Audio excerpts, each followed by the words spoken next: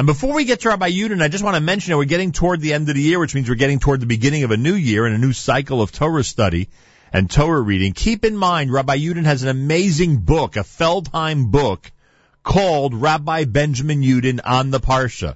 I will never forget when Rabbi Yudin gave me the opportunity to address the crowd at his book launch. It was such an amazing day that Sunday in Shomrei Torah in Fairlawn. And it was just to be part of that whole, after all these years, 30 plus years, going close to 35, by the way, years of Rabbi Yudin presenting every single week on this program, on this radio station. Just incredible that I got turned into such a wonderful book. So Rabbi Benjamin Yudin on the Parsha, it's hardcover, it's Feldheim. Check it out. Get it before Parshas Bereishis. You'll be glad you did. This time each and every Friday morning, every Erev Shabbos, with great pleasure, we present Rabbi Benjamin Yudin, spiritual leader of Congregation Shomrei Torah in Fairlawn, New Jersey, to address the entire listening audience concerning the Torah portion of the week. Good morning, Rabbi Yudin. Good morning, Nachum. Good Erev Shabbos, everybody. Tomorrow we have the privilege of reading Parshas Kisavo.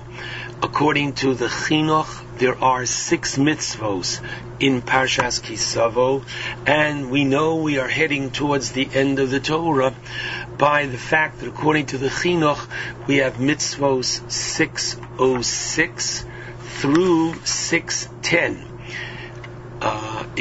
Through 611. And that means 2 more to go according to the Chinuch. Now, let me tell you, before we even focus on something from the Parsha, be aware that the second half of the Parsha contains the long list of tochacha, of curses that could and would and unfortunately have befallen the Jewish people when they have, quote, stepped out of line. Now I have to tell you that our reading of Parshas Kisavo this Shabbos is not coincidental. What does that mean? It means that the Gemara in Megillah, Lamed Aleph, Amud Aleph, Amud Beis, is talking about the various Kriyas HaTorah for the various occasions. And there the Gemara teaches that Ezra, when he came back to Eretz Yisrael, Tikein Lahem Li Yisrael, he enacted the following provision: Sheyukorin Klolos Shebetoras Kohanim Kodem Atzeres, that we should read the Tochacha found in Parshas Bechukosai prior to the Yom Tov of Shavuos, and the Sheba Mishnah Torah, the 98 curses found in the book of Devarim, Kodem Rosh Hashanah, before Rosh Hashanah. And we try to have it that next week is that buffer, so we don't go into Rosh Hashanah directly from the curses. And what's the reason for this? The reason for this is, says Abaye, Kadesha Tichla Shana the Kilolo Seha, so that the year may end along with its curses, hoping that, please God, this forthcoming year is going to be even a better one than this past. I'd like to draw your attention to the fact that the Ashkenazic Jewish world begins the recitation of Slichos on a Motzoi Shabbos, this one, because you need minimally 4 days before Rosh Hashanah for the recitation of Slichos. A popular source for this is found in the Shulchan Aruch, Orach Chaim, Tov Kuf Pei Aleph, Halacha Vav, and there in the Mishnah Brura, citing the Eliyahu Rabbah, he gives us an interesting reason for it, and that is as follows. In Parshas Pinchas, where the Torah speaks about each of the Korban Musaf for each of the holidays, the additional offerings, So there the Torah says, in regarding to each and every Yom Tov, ve'ikravtem, and you shall offer the particular Korban Musaf.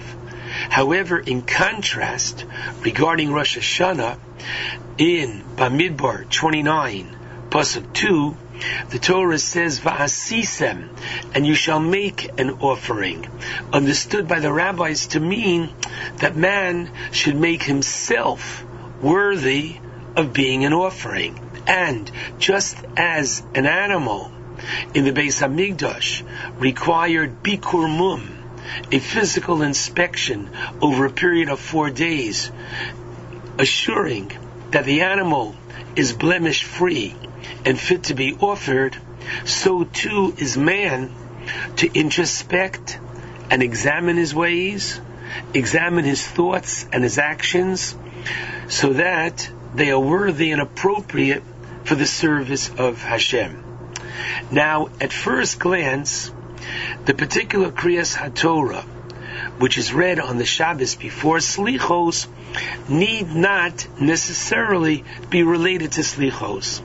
This year, we're reading Parshas Kisavo, and I believe that an understanding of the opening mitzvah of Kisavo, which is that of Bikurim, the first fruits, can shed light and enhance our appreciation of Slichos.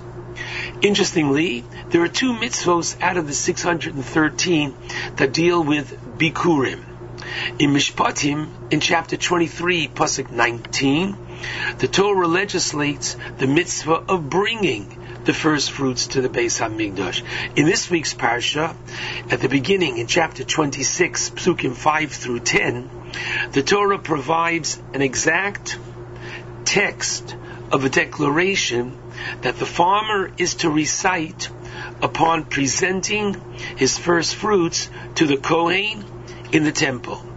And the essence of this declaration is thanksgiving to Hashem, Hakoras HaTov, for the produce, for the land of Israel, for His directing history and redeeming the enslaved nation from Egypt and bringing them to the promised land.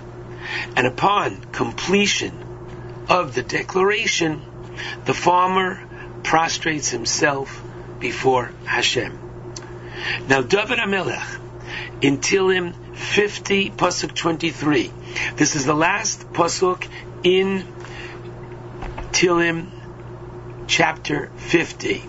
David says, Zoveach Todah Yechab Donani, which can be understood, interestingly, in one of 2 ways.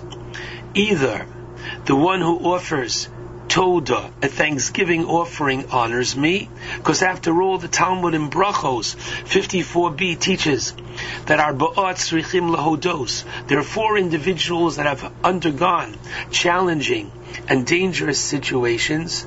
They are obligated to bring a thanksgiving offering. They include seafarers, those who have crossed the sea, those who go through wilderness, one who was sick and recovered, and one who was incarcerated in prison and came out. Now their offering, the prescribed Korban Todah sacrifice, is recognition of Hashem's Hashgacha Pratis, divine providence, thereby honoring Hashem. Today, that we do not yet have the third Beis HaMikdash, we recite Birkas HaGomel instead. Now this is one understanding of Todah. Rashi understands the word Todah not as thanksgiving, but as an admission and confession. Thus, to Rashi, the verse is to be understood. The one who brings an offering of tshuva, of repentance, and confesses his sins, that is truly honoring Hashem. Now, it's interesting to note that the word and the root of the word Todah is both to admit and to offer thanks. And indeed, Rav Hutner Zatzal noted that these two understandings of the word Toda complement each other in the bracha of Modim, which is the theme of the final section of every Shemona Esrei. The Jew acknowledges and moreover admits, as in the term Modeh b'miktsas, where one admits that he owes part of the debt against him. And here too, the worshipper, the one who's praying the Shemona Esrei, admits that he could not do it alone, that he needed the assistance of others. And indeed, every time we say thank you, we are saying first that we needed something, that we could not have done it all by ourselves. And subsequently, having admitted this reality, the second meaning of Toda, of thanks, emerges, and one expresses appreciation for the good they have received. Now, the Torah directs that upon completion of the recitation, the farmer prostrates himself before the Mizbeach, the altar of Hashem. Now this act of hachna'ah, of total submission to Hashem, follows naturally the detailed declaration of Hakaras Hatov, thanksgiving. Why? The more one realizes that they have been the beneficiary of Hashem's bounty, the more grateful and humbled they become, and they desire to reciprocate in kind, fulfilling Hashem's every wish. Now, an interesting insight into the Shema, whereby the opening line is reciting that the sovereignty of Hashem. Hashem exists, Hashem Elokeinu, Hashem Echad. And then the passage continues, V'yohavta es Hashem Elokecha, you are to love God b'chol levavecha, with all your heart, b'chol nafshecha, with all your soul, uv'chol miodecha, and all your might. Why the three words b'chol, b'chol, b'chol? Now the Talmidei Hagra, the students of the Vilna Gaon, explained in the name of their teacher that the opening line of Shema is teaching not only the existence and uniqueness of Hashem, but that all, literally everything, emanates from Him. And thus our Hakaras Hatov, our gratitude, is directed to one source only, and only one source, and that's why the three alls, b'chol levavecha, b'chol nafshecha, uv'chol miodecha, concretizes this idea. Now there's an interesting machlokes. When is the ideal time to begin the recitation of Slichos? Rav Elyashiv Zatzal was of the opinion that it's best to say Slichos early Sunday morning. This is based on the opening words of Orach Chaim, Tuf Kuf Pei Aleph, Halacha Aleph, that the practice is to rise early to recite Slichos. The very rousing of oneself from their sleep and slumber sets the tone for acknowledging their sins. The motivation, therefore, is one of Toda Vidui, admission of guilt, not having actualized one's full potential. Yet, on the other hand, the Leket Yosher, a student of the Trumas Hadeshem, taught that we recite Slichos on Saturday night, going from the joy of Shabbos to the joy of Slichos. The joy of Shabbos emanates from the spiritual effect of greater and more meaningful studying of Torah on Shabbos, and the physical oneg, delight of Shabbos. Now, being in the positive mood and enveloped with the delight of Shabbos, this is the ideal prerequisite for slichos. Why? Because this is the Todah of thanksgiving, leading to the Todah of admission, namely, in view of the excessive bounty that Hashem gives each and every one of us, B'li Ayin Hara, our health, our family, our environment, our sustenance, one realizes that we can never sufficiently ever repay him, and therefore we come to slichos with a happy countenance, wanting to improve and to give him nachas. And thus it is understandable the Medrash Rabbah on the opening pasuk of the Torah that says Bereshis bara Elokim, and the Medrash says Bishvil Bereshis, for Reshis, the firsts did Hashem create the world. And the Medrash goes on to say that the Torah is called Reshis, that Israel is called Reshis. And take a look at the Rashi on the opening pasuk of the Torah.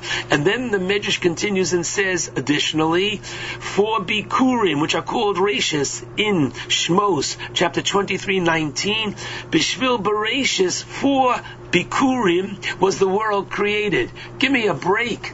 How is Bikurim so important? So we can understand why the world was created for Torah. The world was created for Israel. Why was the world created for Bikurim? And the answer is, having said the above, we know that Bikurim, with its declaration of Hakaras Hatov, of thanksgiving, sets the tone and foundation for man to serve Hashem.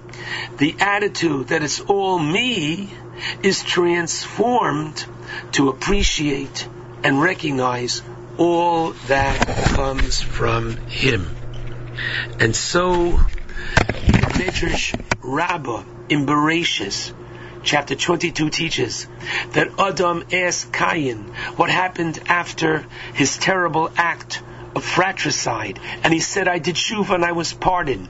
And Adam responded with Tov lahodos Lashem, which means literally it's good to thank Hashem.